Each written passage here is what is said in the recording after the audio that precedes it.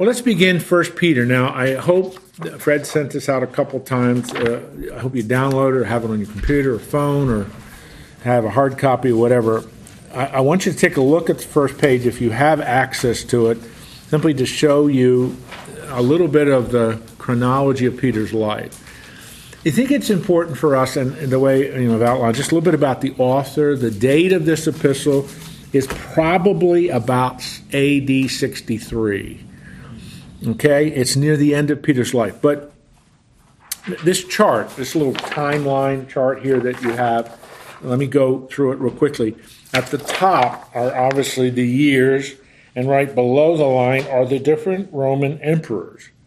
Now that's important, not to bore you with history, but that's really important because what Rome is doing is affecting the church. And particularly when we get to Nero, it is Nero, who was not a very nice man, it is Nero who will arrest Peter. I don't mean personally, but his stormtroopers will arrest Peter and execute him. And by the way, they'll do the same thing with Paul. But what this timeline then below the timeline with the arrow, that's vertical arrow that's heading up toward the timeline, just identifies the key, not all, but the key events in Peter's life. Okay? And that very important event in the Council of Jerusalem, which is about halfway across the timeline, that Council of Jerusalem, which is recorded for us in Acts 15. Because the first 15 chapters of Acts, you know what I mean by Acts, don't you? That New Testament book, are about Peter. After the Jerusalem Council in Acts 15, Peter disappears. Peter is not mentioned from chapter 16 to 28 of Acts. And Peter isn't mentioned in any of the New Testament epistles, save one. Paul mentions him in 1 Timothy. But then he writes these epistles near the end of his life. So we can only speculate on what happens to Peter after the Jerusalem Council in the end of the 40s until he is rearrested and then executed. So there's about a 20-year block. We're not sure what Peter's doing. There's a lot of extra tradition and so on. That isn't important for our class at all. But Peter is really an important figure in the first 15 chapters of Acts and, of course, in the Gospels. As a matter of fact, if you look at the listing of the Gospels, the listing of the disciples, Matthew, Mark, Luke, and John, every listing of the 12 disciples, whose name always appears first? Peter's. His name always appears first. Peter was part of that inner circle of three, Peter, James, and John. But let's talk just a little bit. I hope you know enough about him from just your reading of the Gospels. What words would you use to describe Peter in the Gospels? This is before Pentecost, before he starts preaching and ministering in the name of Christ in the early years of the church. When he's with Jesus, those 3 years, what words would you just use to describe Peter? Doubter, at times. Boisterous, that's a great word. Salt of the earth. Say it again? Salt of the earth. Salt of the earth, okay. Tempestuous. Impetuous. Both fit. Impulsive. Sometimes it's almost like Peter speaks and then thinks. My grandmother used to say, don't open your mouth until you've thought about what you're going to say. Well, what 7-year-old does that, for goodness sake?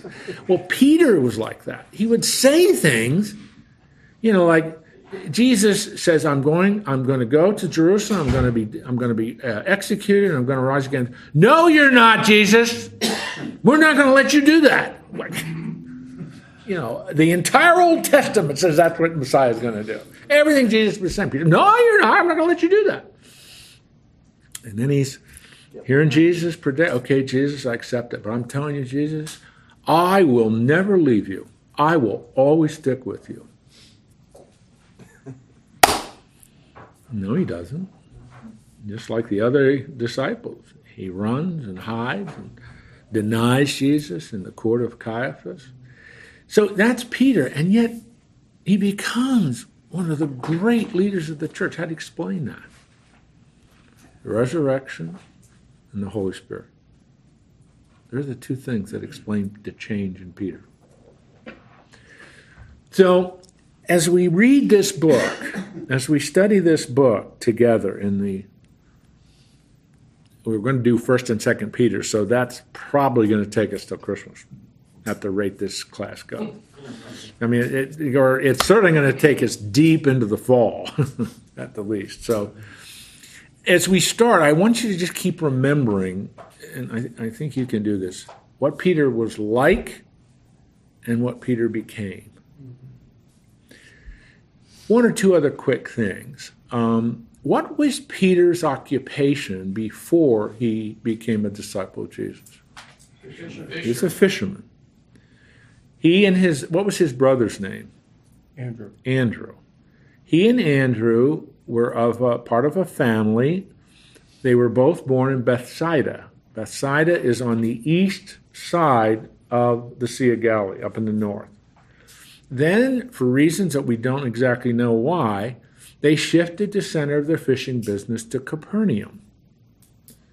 And Capernaum would become the base of operations for Jesus' public ministry.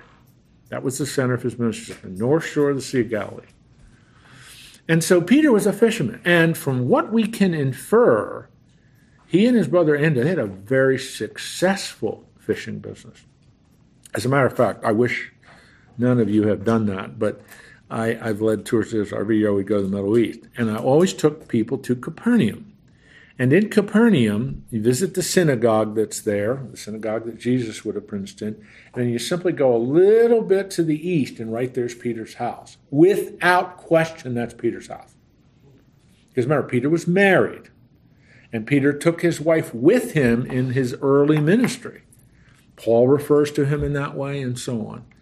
So Peter is the kind of individual that is probably closer to most of us than Paul. I mean, Paul's the intellectual, highly trained, a Greco-Roman education at the University of Tarsus, and then a great Jewish education when he studied under great Rabbi Gamaliel I. That's not Peter. Peter had no formal education. That doesn't mean he was dumb.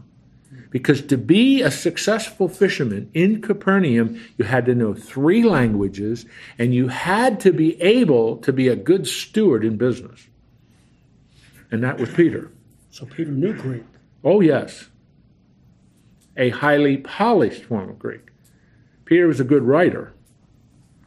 And apparently, Peter linked up with Mark, and this is a little bit beyond our class, but the main source of Mark's, in terms of what Mark, when he wrote his gospel, because remember, Mark was the first gospel written about AD 49. The source of Mark's gospel was Peter. Mark and Peter were very, very close. And so I'm saying all that because Peter's a very strategic figure. Near the end of his life, he writes this epistle. And if you look at the map that's on page 3, page 3 of your packet, I give you, it's a map here of the Eastern Mediterranean. And he tells us at the beginning of chapter 1 of 1 Peter, he tells us he's writing to the churches in Bithynia, Pontus, Galatia, and Cappadocia. He's writing to these churches in the eastern part of what today would be Turkey, but then was the eastern province of Asia, a Roman province. Why is he writing to these churches? We don't know. Why does he choose these? We don't know. Perhaps, and more probably, he ministered there, and he hears what's happening in those churches. And these churches are experiencing relentless persecution from the Roman governor of this province, who hates Christianity. And so this little book, and the one that follows we call 2 Peter, was written about how do I respond to persecution and suffering. That's really what it's about. What's the theology and doctrinal convictions I should have in a world where there's persecution and suffering? That's what this little epistle is all about. It's like, how do I encourage these people? Yes, exactly. They are really going through a rough time. It's costing them to stand for their faith. It would be like you and I writing a letter. Now, you and I don't write under the inspiration of the Holy Spirit, so it wouldn't be quite the same. But it would be you and I trying to encourage a Christian in northern Iraq. And there are Christians in northern Iraq. Yeah. Not many. So many of them fled the horrible war that's been going on there. Or in northern Iran, where according to Joe Rosenstein and some others, a massive, massive revival of the church is occurring in the northern part of Iraq, where hardly is the government of Iran interested in them, as you know. So what would you say to them? So Peter, under the inspiration of the Holy Spirit, churns out this little letter to these little churches in the northeastern part of Anatolia, or Roman province of Asia, which you and I today would call Turkey. Right. So question, assuming he wasn't very literate, that would not be correct. That would not be correct. That would not be correct. Then why didn't he write a gospel? You have to ask the Holy Spirit that when we get to heaven.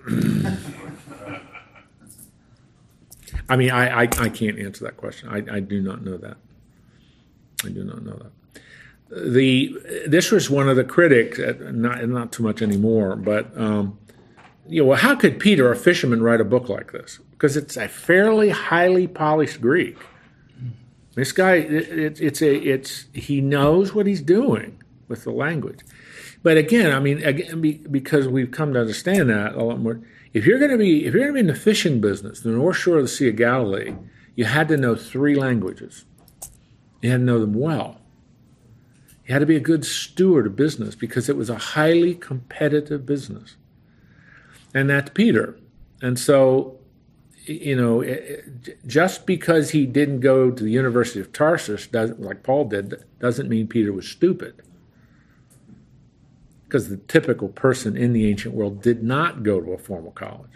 That doesn't mean they're stupid. All right, that's the background. There's a lot more we could do, but I think that's enough for now. In some of the background, reminding you who Peter is, a little bit about his character and temperament, and a little bit about, at least I hope you remember some of that, his life changed when he comes and follows Jesus. He's one of the first disciples Jesus called, he and his brother Timothy. As a matter of fact, Andrew came to Christ first, and then he went and got Peter. Mm-hmm. And he says, I found the Messiah. And Peter says, oh, sure you have.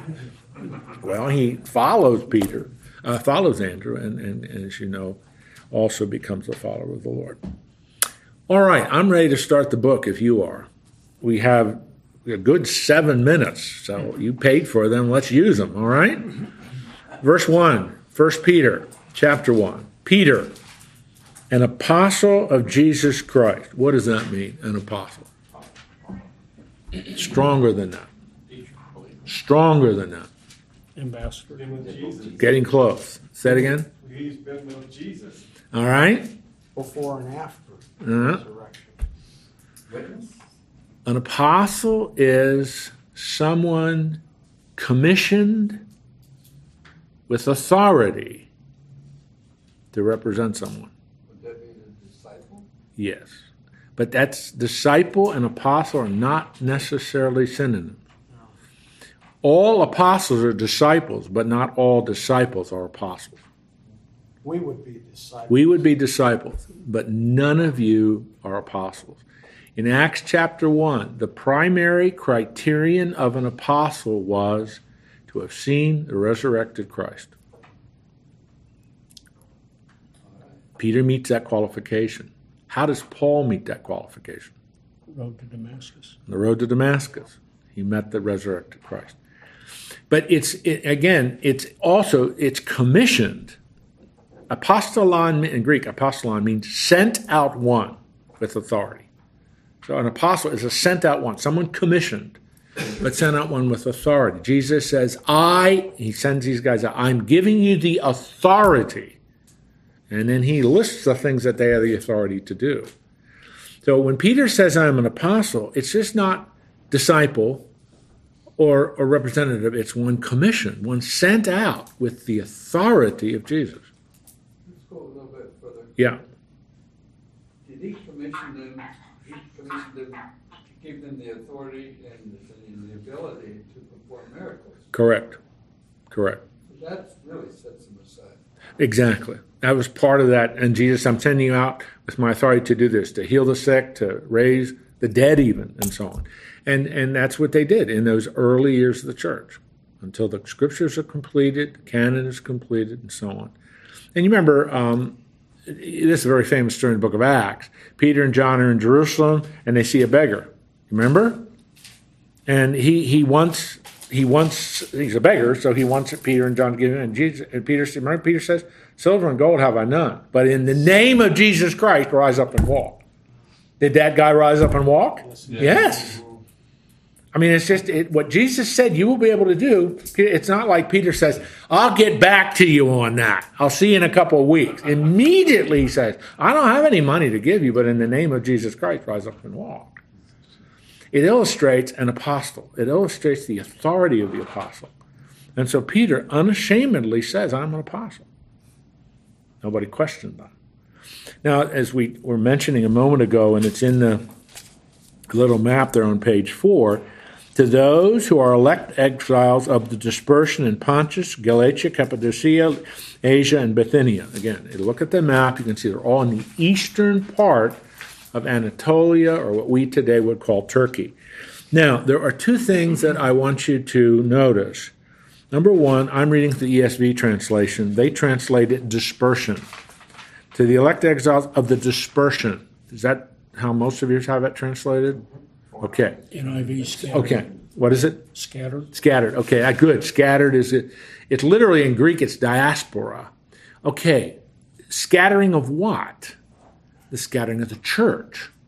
The church is spreading out. Remember Acts 1:8. Jesus is about to go back to the Father. He's got the 11 now, but he's got the disciples there, and he says, "All authority I give unto you. Go first to Jerusalem, then to Judea, then to Samaria, and the othermost parts of the earth." You could outline the book of Acts based on that verse, because that's exactly what they do. So where does Acts 2 start? They're in Jerusalem. It's Pentecost, and Peter preaches. And then then by the time you're in 8, and then throughout Judea. Then in chapter 8, he's up in Samaria. All I'm saying to you is, what Peter is saying is to those who are scattered now, the church is scattering. And one of the causes of the scattering is persecution. The more the church was persecuted, the more it spread. Why? Because if you're being persecuted and threatened and some of your buddies are being martyred in this city, what do? You go to another city. And that's why one historian, he was an early historian of the church, named was Tertullian, the seedbed of the church was the blood of the martyrs. The thumb of persecution comes down, what happens? It spreads. And so that's all he's saying. Now, what you are stumbling over isn't any of that. It's the elect exiles. That's what you're stumbling on. And that's what Fred was asking me in the elevator as we were coming up to class today. Let's take, again, I'm reading from the ESV translation. Let's take the word exiles. Exiles. Strange word, isn't it?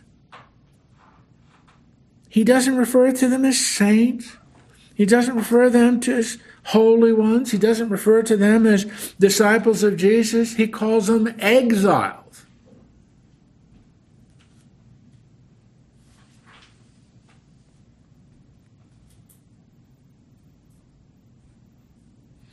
Why?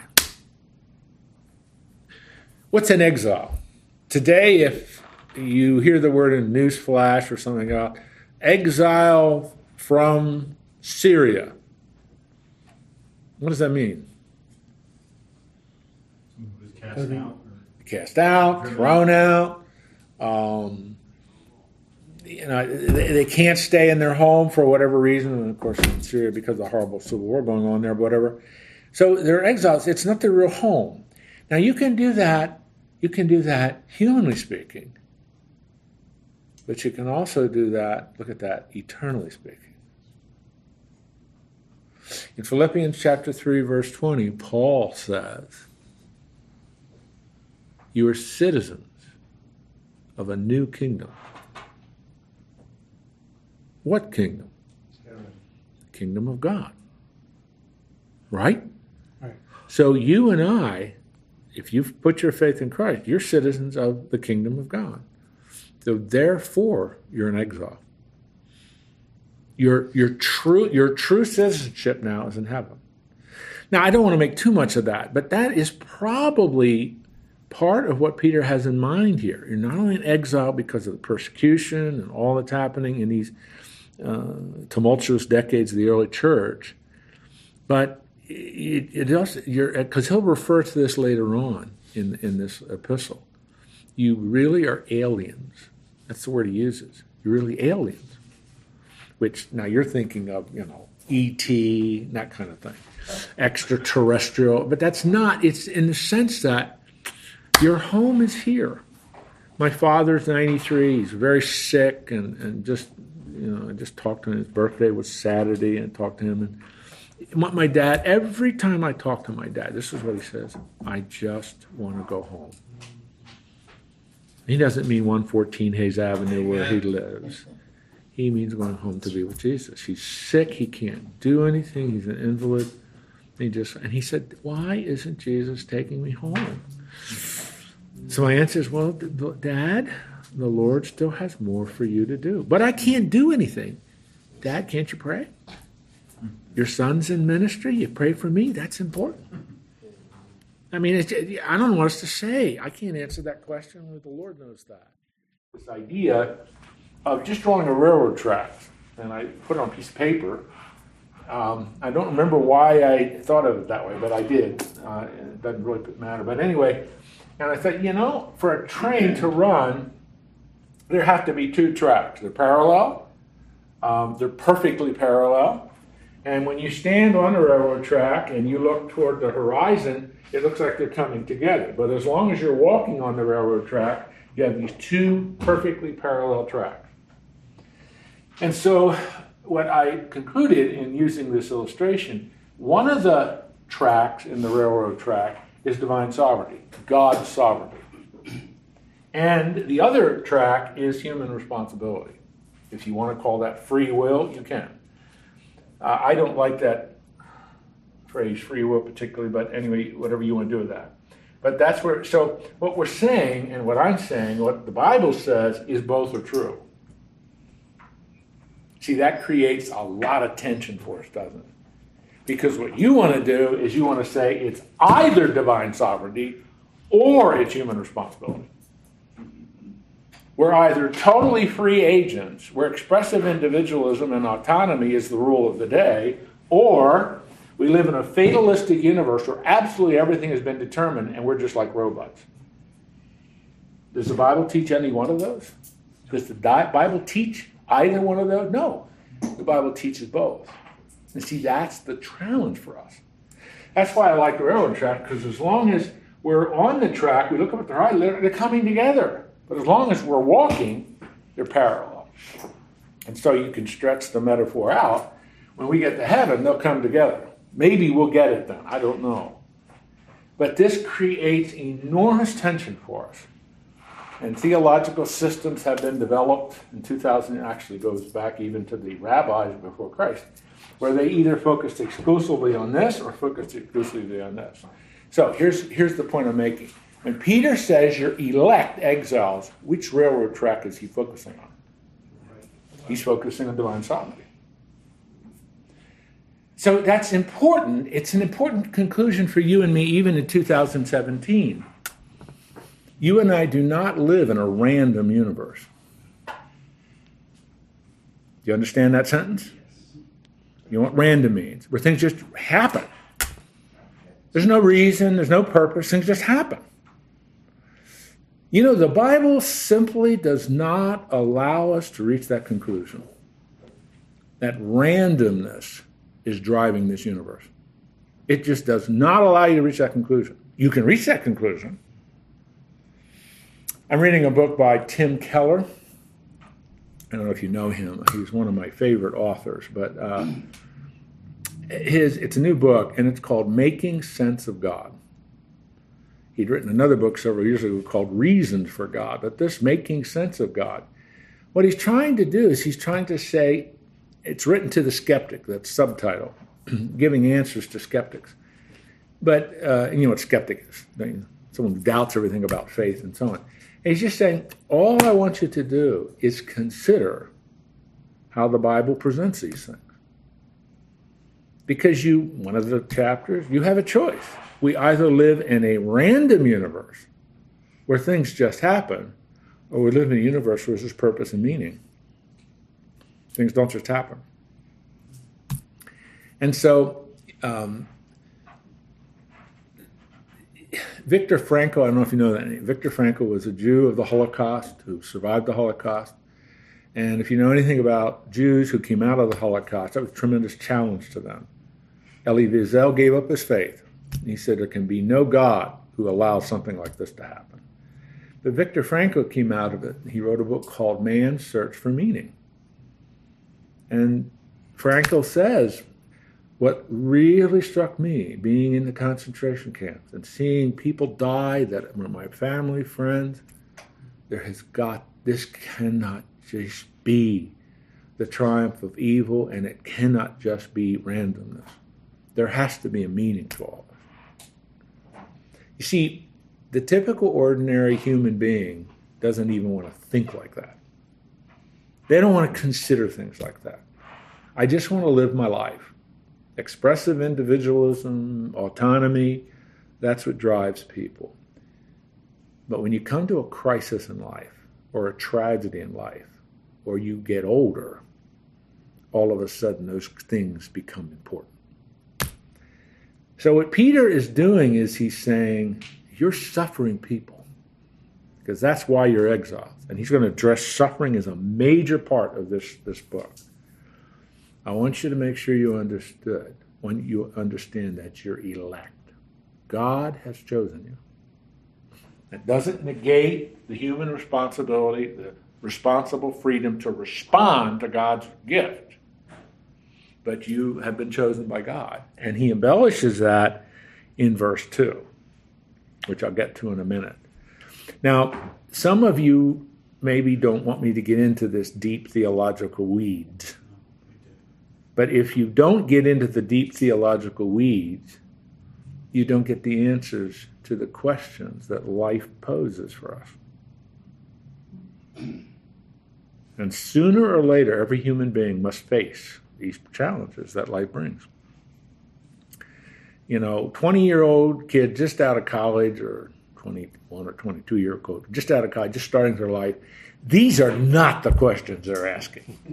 These are not the questions they're concerned about particularly. But some are. But as you get older, these become really foundational questions. So I laid a lot out for you in the first 12 minutes of our class. So any questions? Yeah, Fred. So can we say the omniscience of God does not preclude our human responsibility for making a decision? That's right. As to Christ? That's right. Can you take that back, because I was thinking about this as a study, can you take that back to Old Testament, where we didn't have the Comforter as we do in the New Testament, and how does that work without the cross and Christ and his shed blood for our redemption today, New Testament, versus Old Testament? What's the redemptive aspect of those in the Old Testament? Well, it still boils down to an essential issue that is part of the human condition. Things are a mess. I'm serious. Things are a mess. There's war, there's tragedy, there's disease, there's sickness, there are accidents, there's hatred, there's greed. There are all the things that create disorder and chaos and dysfunction in life. How do I deal with that? Abraham faced that just like you face it 4,000 years later. King David faced it just like you and I do 3,000 years later. I'm saying that because those same issues are there. Life is a mess. No matter how you are, wealthy, position, and at some point, life's a mess. You're going to get sick. You're going to die, no matter how wealthy or how poor you are. And so you got to face those things. Okay, how do I resolve them? God enabled the resolution of that by smashing into history and establishing a moral law. We summarize it as the Ten Commandments, and making an opportunity for people to have a relationship with him. How? Through the blood sacrifice, which atones. The word atone means cover. So, before the cross, if you want a relationship with Jesus, or with God, that is how you have that relationship.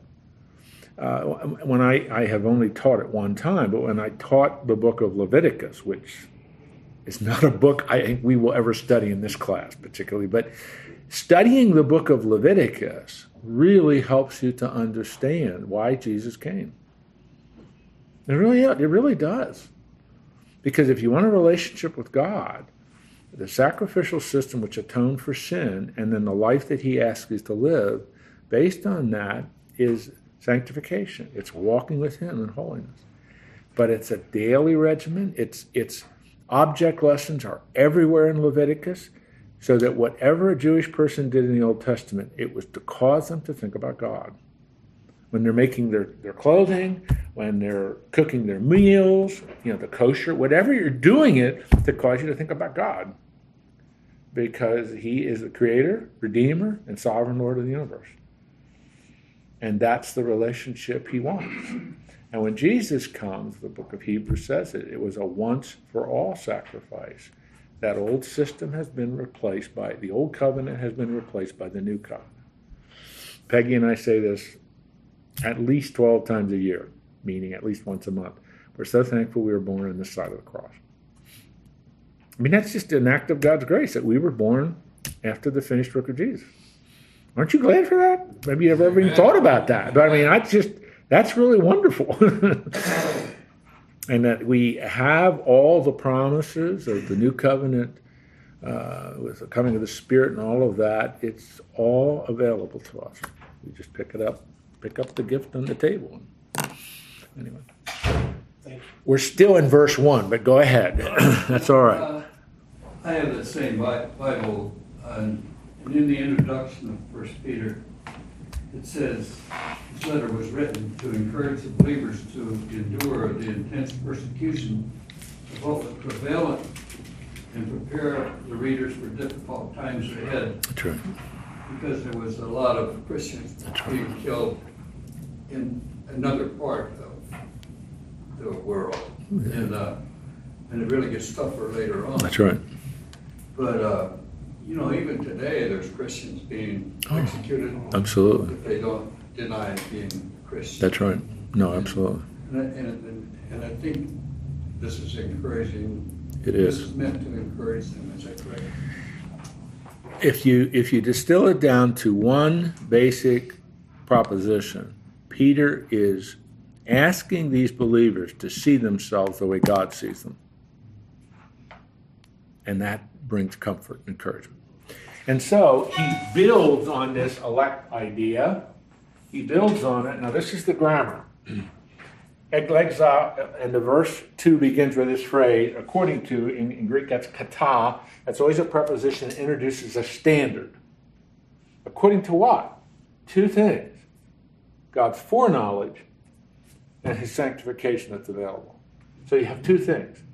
Now, again, in using the language he's using the language of this focal point of the railroad track. Foreknowledge is a term of divine sovereignty. It's a term of God's actions and why he does what he does. And foreknowledge, prognosko in Greek, foreknowledge means that it isn't foreseen faith. It's God knows you and loves you. Paul writes in Ephesians chapter 1, before the foundation of the world, God chose you. Now again, all Paul's doing in that passage, the same thing Peter's doing, he's focusing on this one part, the divine sovereignty part.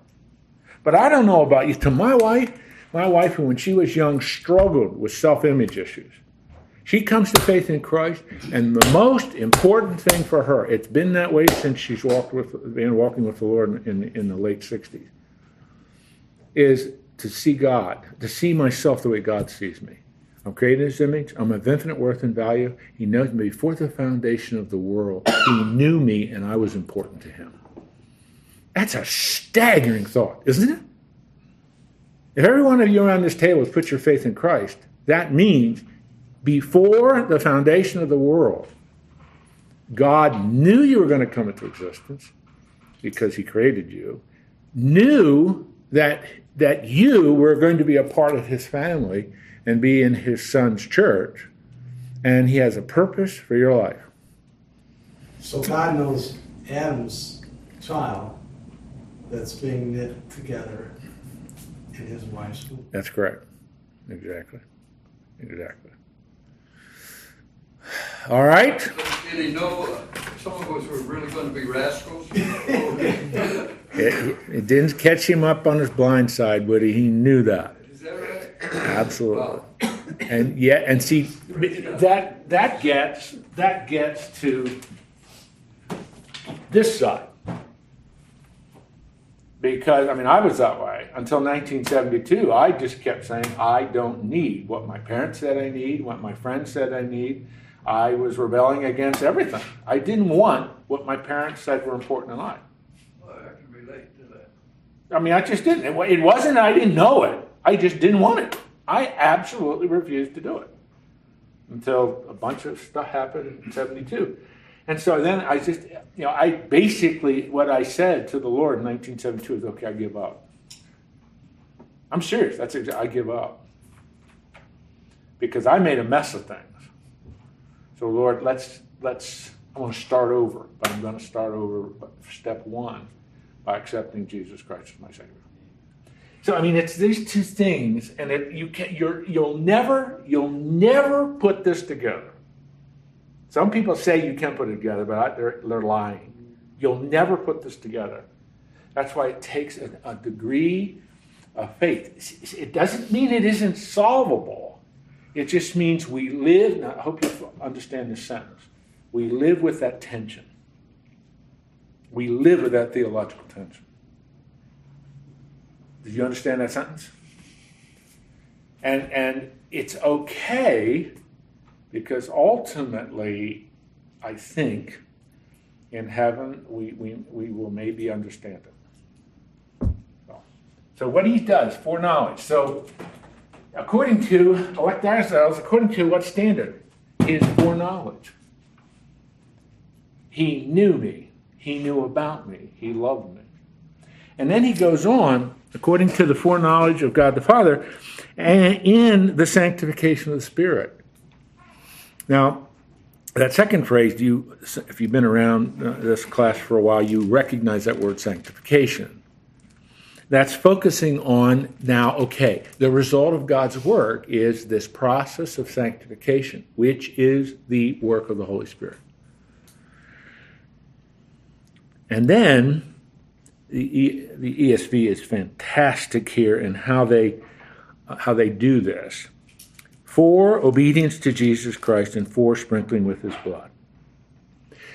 And he's using language really out of Exodus chapter 24. But as this is who you are according to this standard with this result, and here's the purpose. The for there, the two fors, F-O-R, are purposes. For obedience to Jesus. And the sprinkling, and the verb there is the ongoing cleansing and sprinkling of the Lord's blood. John, in 1 John chapter 1, he says exactly the same thing. It's a continuous present. The blood of Jesus goes on cleansing us from sin. So that's what Peter's done. In 2 verses, he has dumped, using language of the Old Testament and the realities of the New Covenant under Christ, he's dumped it all into 1.5 verses, starting with elect exiles. So, In-depth Bible study means you take a verse apart like this to make clear. I hope it makes it clear. And understand it. It's a profoundly deep theological verse. So, do you understand this profound, deep theological verse? Foreknowledge and predestination. No, not necessarily. And his question is a great question. It's foreknowledge, predestination. They're two New Testament words. No, they're not synonyms. Predestination means to predetermine someone's destiny. You following? In other words, election, choice, results or has the consequence of a destiny. What's the destiny of someone chosen? Heaven. Foreknowledge explains election.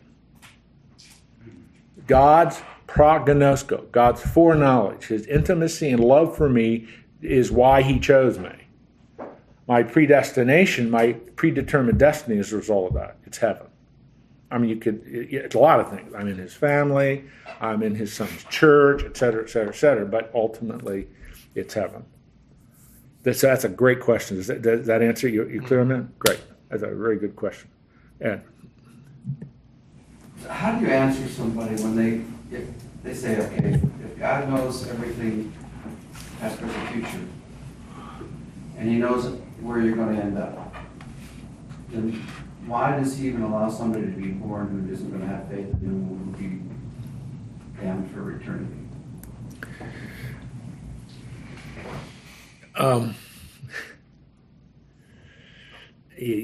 Peter will talk about that later on in the book.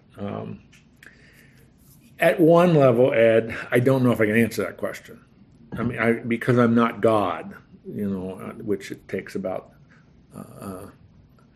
a jiffy. Jiffy is 100th of a second, a jiffy to figure that out, that I'm not God. But what the Bible seems to say, because the way that question is being asked, and I know the spirit of that, and even the way you're asking the question, that question is asked from this vantage point. If it's true, then this really can't be true, because if this is true, and God creates human beings through procreation and so on, that he knows will ultimately reject him, then this really isn't true. Because that's really what you're asking. That's really what that person is asking. They're asking the question totally, and they don't even think like this, but totally from this perspective of their own attraction. That's not how the Bible presents it. The Bible presents it in this way. Peter's focusing on this, but every human being has multiple, and I cannot even possibly give a number, but multiple opportunities to respond to the four revelations of God of who he is. His creation, conscience, his moral law, and Jesus. Such that, as Paul says in Romans chapter 1, when person that has rejected the grace of God stands before him at the great white throne, he says they will be without excuse. So you see, in a way, they're asking the question in a loaded fashion to, in effect, indict God and say he's not just and he's not good. The Bible does not allow you to reach that conclusion. In other words, Peter will say later in this book, it is the desire of God that everyone respond in faith to the gospel of his Son, Jesus Christ. Does he give them opportunities to do that? Through creation, through conscience, through his moral law, and through Jesus. Just think of those four categories of revelation. Almost every single day a human being is exposed to those revelations to one degree or another. Nobody is ever going to stand before God and say, I never knew about you. I never knew what you'd done for me. As C.S. Lewis says in his wonderful book, The Great Divorce, human beings choose to rebel against God. Choose. It's an act of their heart. God knows they're going to do that, but God loves them so much, he gives them opportunity after opportunity after opportunity after opportunity. And if they refuse the gift, eternity is a reflection of the choice they made while they're alive. You wanted to live your life without me, in rebellion against me, rejecting everything I've done for you, then that's what your eternity will be. You will be eternally separated from me, because that's the choice you've made. And that's the full or biblical way to answer that question. They're asking a question based solely on that. God's unjust. That's really what's in back of a question like that. That God is fundamentally unjust, not fair, and not good. I just know somebody who's just an atheist. Mark. Oh, of course. Of course. Of course, that's Rob. That whole discussion, and maybe you answered it, and I'm, not quite understanding. But I have been hit so many times from clergy, including from clergy, with the challenge: what about the people in Jesus' time that lived in the remote corners of the earth and had absolutely no chance to know who he is? Of those four revelations, which would they have been exposed to? Creation, conscience, moral law? That's the answer. That's the answer of the first three chapters of Romans. The thesis of the first three chapters of Romans, the thesis statement is why are people rebelling against God and rejecting? Because they rejected his creation. Instead, they worship the created thing, not the creator. Conscience, they suppress the truth in unrighteousness. I mean, that's what Paul says. So his conclusion: every human being stands guilty before God. That's why he sent Jesus. Where does the Holy Spirit fit into these four elements? The four elements. Creation. I'm sorry. Okay. The Holy Spirit, Jesus says in John chapter 16, the Holy Spirit convicts the world of sin, righteousness, and judgment. The Holy Spirit is continually doing the work of convicting. So kind of conscience. In theology, we call it pre-temporal sanctification. I mean, the Holy, he is continuing his work of bringing conviction to the human heart, using the evidence of God's creation. But Paul says, what do they do with that? Humans suppress the truth in unrighteousness. Bring conviction in the innate sense of right and wrong in conscience. Suppress the truth in unrighteousness. The clarity that this is a universe based on moral law. Suppress the truth in unrighteousness. Jesus shows up. Suppress the truth in unrighteousness. So that's the answer to your question. He told me you had your hand up, Mark. I was going to ask you about, sometimes it's harder for some people who grow up and brainwashed from childhood into beliefs that is not in the line with the biblical values and the biblical truth that we have, and it's going to be harder for them. So this is a question that arises all the time: how God is going to judge those who it is harder for them to accept Jesus Christ more than others who grow up in a Christian home or Christian community and so forth.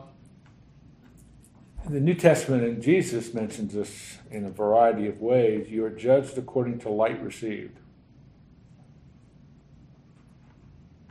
Do you understand what that means? It's a metaphor. Do you understand what that means? Well, if as I was raised in a Christian home. It was clear the Christian values, virtues, what I needed to do. I just refused to do it.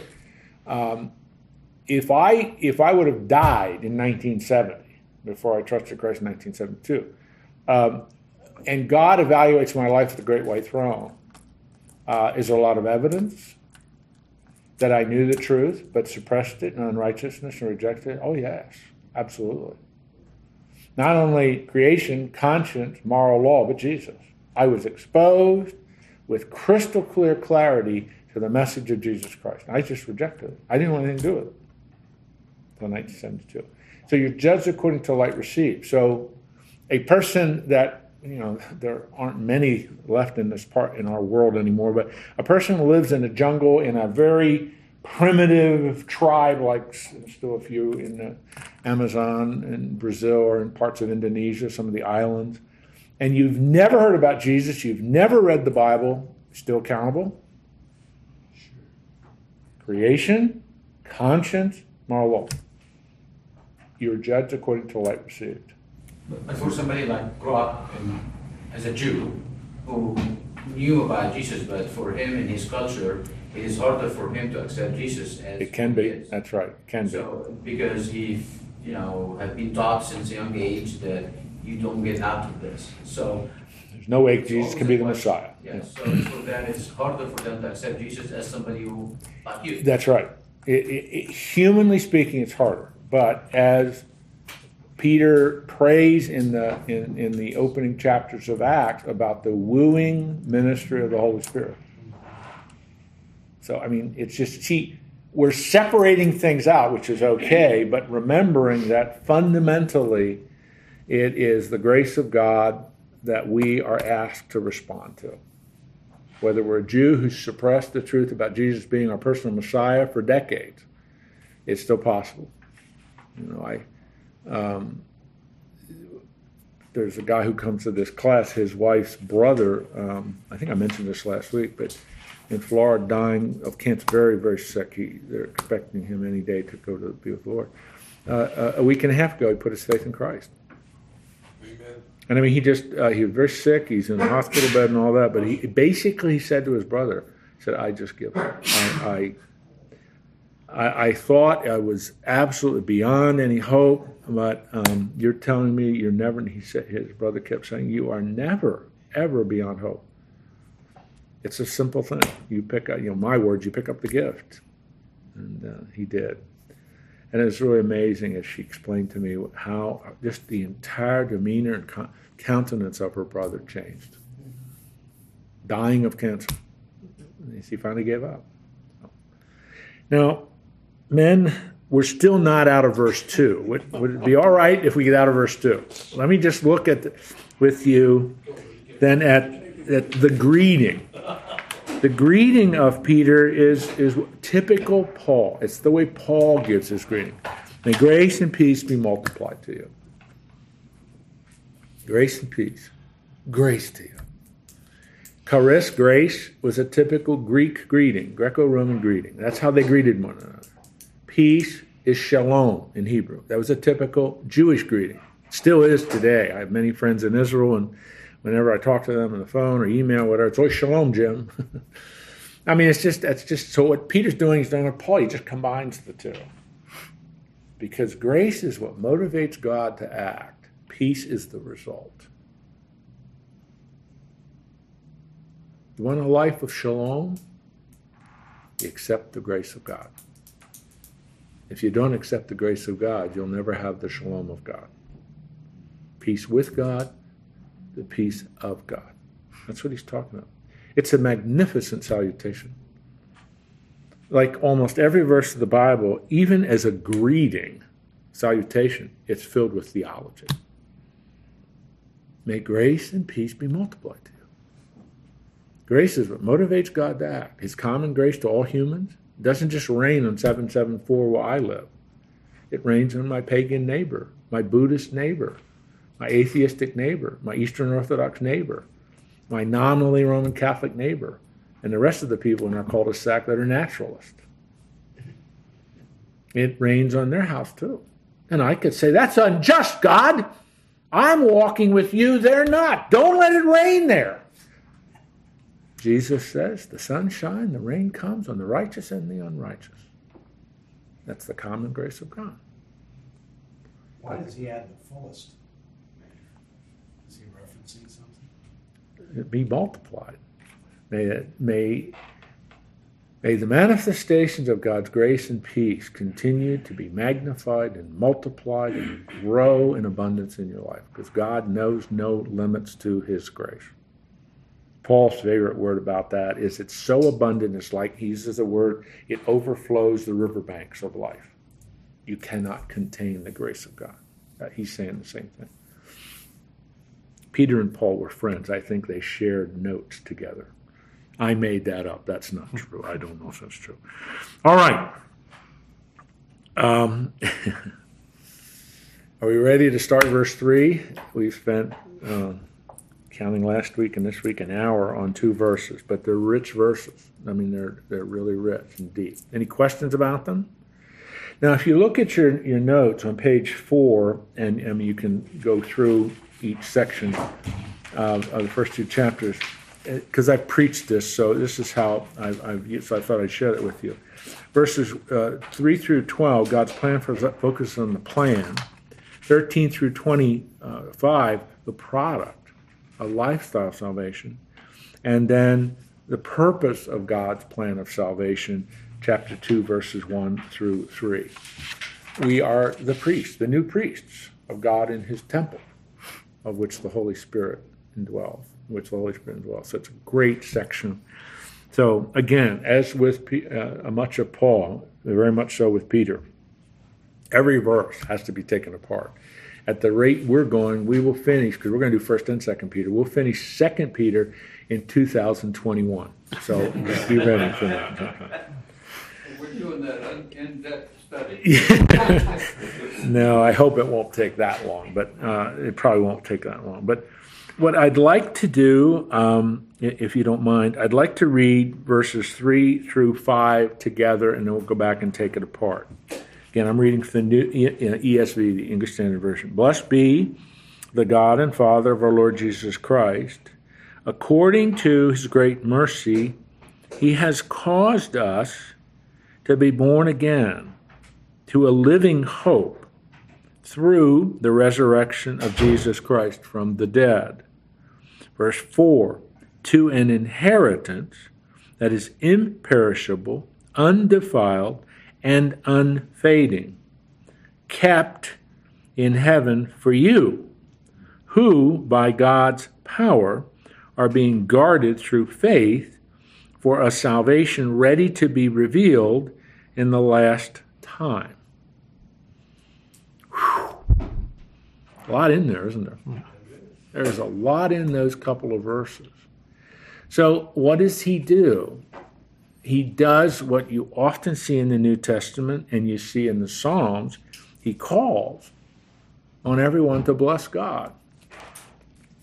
Blessing is a call to not only praise him, to praise and bless and honor God the Father, God and the Father of our Lord Jesus Christ. Why?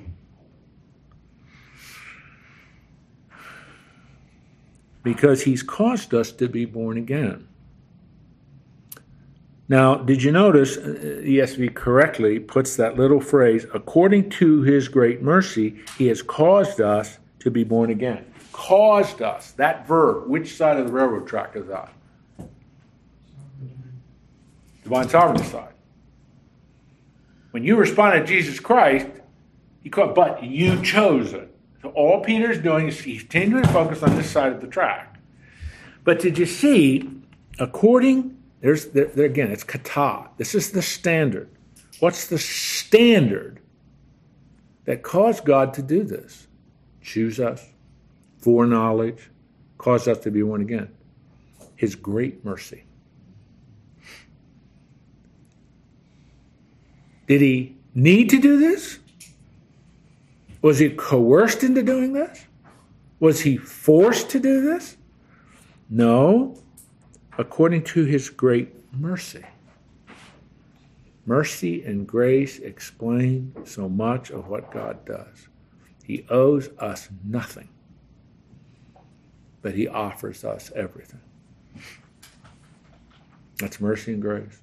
God owes you absolutely nothing.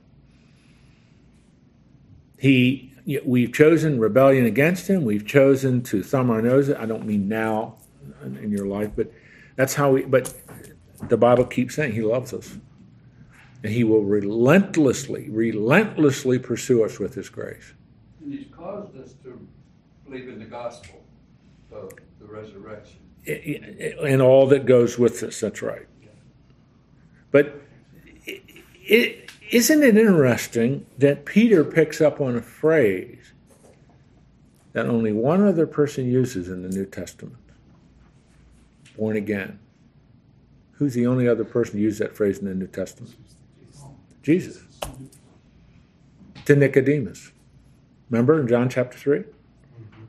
Nicodemus comes to Jesus and said, look, you're doing things in your ministry that no man can do. And Jesus says, you must be born again.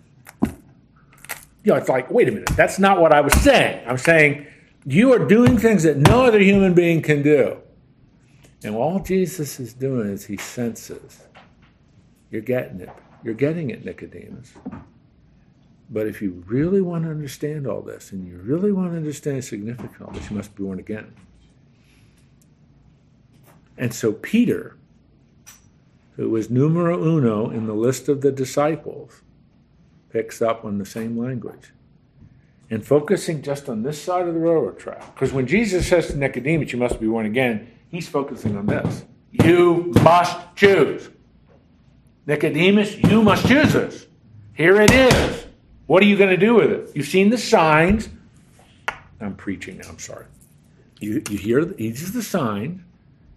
And Jesus is saying, Nicodemus, the most important thing for you to do is to be born again. And he said, do you mean I have to go back in my mother's womb? This gynecological absurdity? What do you mean?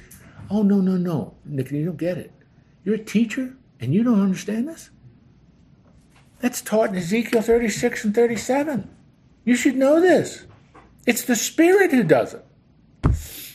Did Nicodemus accept it? I think so. Yeah. You see him at the end of Christ's ministry. He works with Joseph of Arimathea, takes him down from the cross and buries him.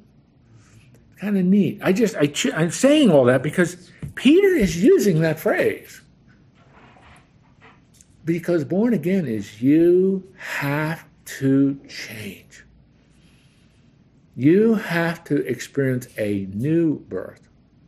The theological word that Paul uses is regeneration. You must become new. And how does that occur? Please note, before we get to a living hope, through the resurrection of Jesus Christ from the dead. That's exactly what Jesus said to Nicodemus. The resurrection of Jesus Christ. I have to die. I have to pay the penalty of sin. I have to conquer death, which is the penalty of sin, through the resurrection. That's how you're born again. Mark. So what is the idea of born again in the Old Testament that Jesus was referring to? Ezekiel 36 and 37. The Holy Spirit. The new covenant. The new covenant.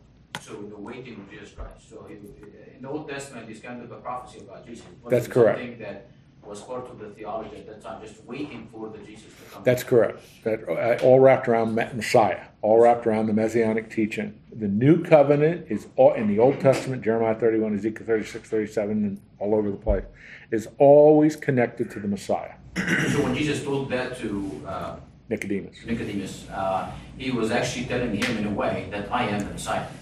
Not in a way, he was directly, in a confrontational manner, saying, you are noticing the signs that I'm doing, and that's why you came to me at night?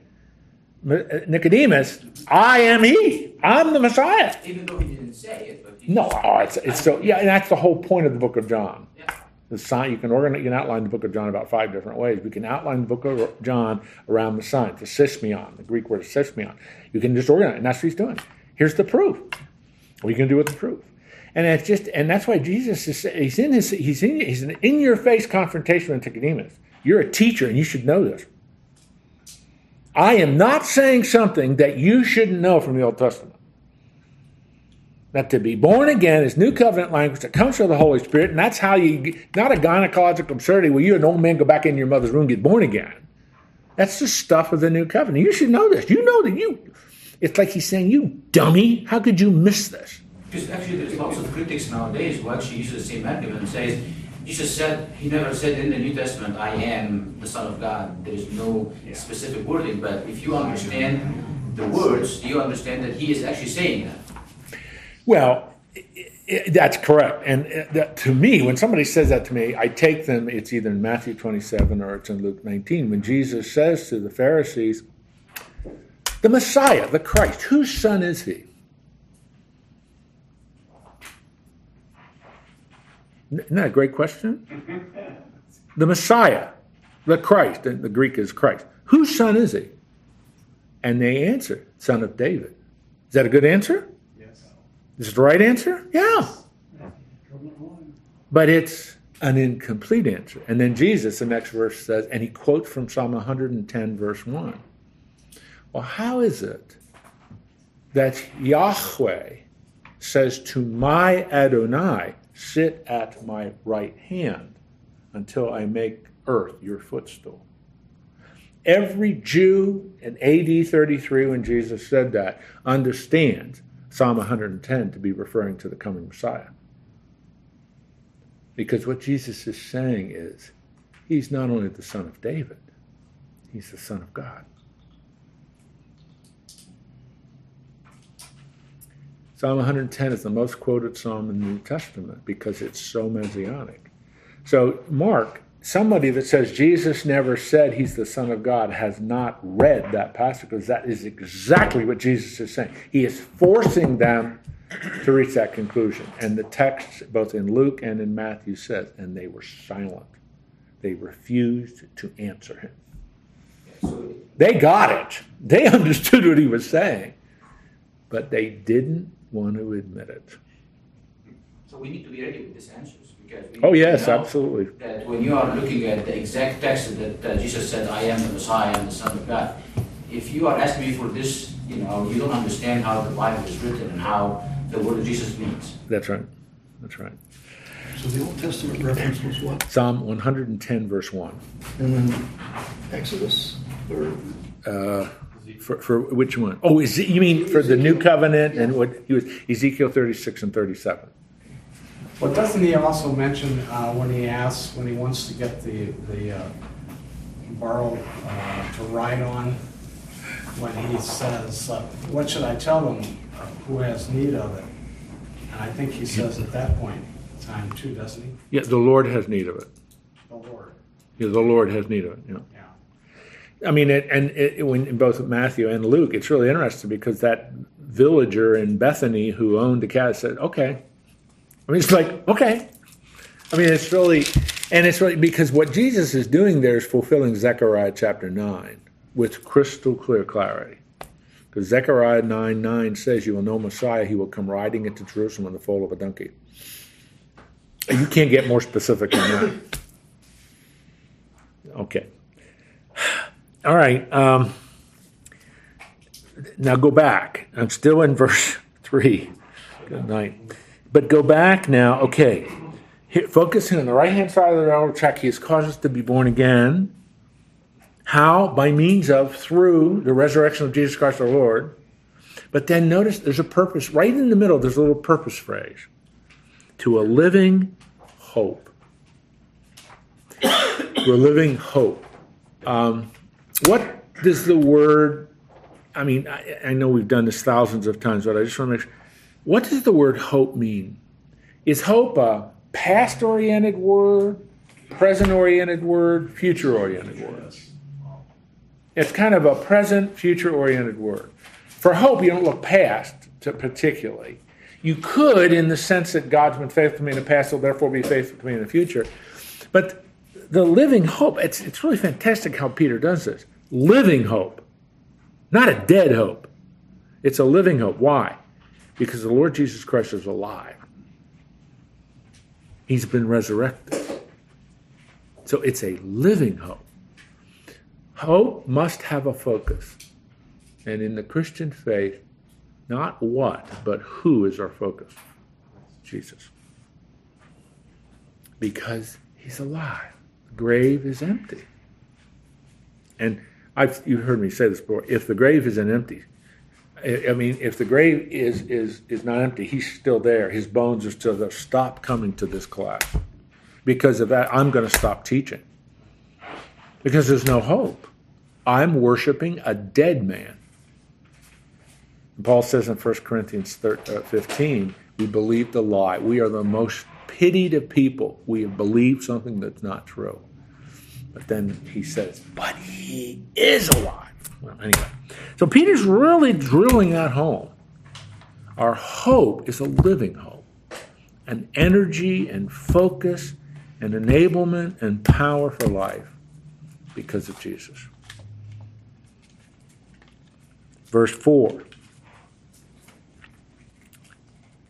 The hope includes something tangible, tactile, measurable, to an inheritance that is imperishable, undefiled, and unfading. ESV's translated those three Greek terms that way. Most of yours are probably very close to that. Now, I don't know about you, but that first part of verse 4 is downright, frankly, an incredible verse in the real meaning of that overused word. What's our inheritance? Let me rephrase the question. What are the parts of our inheritance? What are the dimensions and aspects of our inheritance? Pardon me? Heaven. Kingdom, God's kingdom, being a part of it, citizen of it. Eternal life. Adoption into his family. You're missing another really important one. A resurrected, glorified body. Right? I mean, it's imperishable, it's undefiled, it's unfading. Nothing. Inheritance, the term inheritance, is all wrapped around the promises God's made to us. How many promises he made? About 6 maybe in these quick responses. And there are a lot more than that. I have a little list that I put together, 33 things that happen to you the moment you trust Christ. At least 33 I've been able to find. So all of that is what he's, and every one of the aspects of the inheritance, the promises God's made to us, are imperishable. What does that mean? What does imperishable mean? Always be eternal. When you get something that's imperishable, it's never going to rot. It's never going to rust. I mean, Peggy eats a banana every because of her heart condition and so on. Doctor says eat a banana, so every morning she eats a banana. This morning, the banana she ate, she said was horrible. Why? Because she's a typical German. You don't waste anything. So she ate a rotten banana, and she said it was horrible. That's perishable. A banana in summer, I don't know, a banana lasts about 24 hours. Then it starts to rot. Not the inheritance God has for you. It's never going to rot, never going to rust. Undefiled, what does that mean? Untouched by Satan. Untouched by anything that's evil. And it's unfading. That's the ESV editors have really translated that quite shrewdly, I think. Unfading. What happens? This isn't a good shirt. Jim's is a little darker, or Fred's is a little darker. If they put their shirts out in the sun for 7 straight days, what's going to happen to those shirts?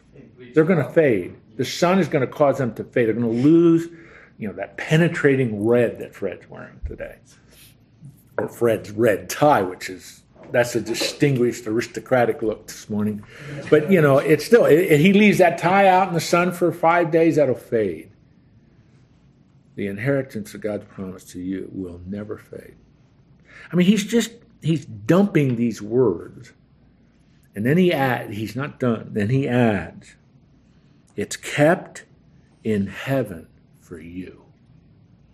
And that little word kept, I don't know if you remember that, is the same verb that was used in Jude verse 1. Kept by the Father for the Son. Same word. So how do you know that God is going to keep his imperishable, undefiled, and unfading promise? Because the Father is keeping it in heaven for you. Now, I know we do not get excited about biblical truth in this Bible class, but that is a truth, to be excited about. It's like he's saying, I guarantee this. And I'm telling you, God's power, by God's power, not the who. Now, I think all of your translations start with that little relative pronoun who. The who refers to the you of verse 4 and the us of verse 3. Who, the us and you, by God's power are being guarded through faith for a salvation ready to be revealed in the last time. I know it's late, but I'm not gonna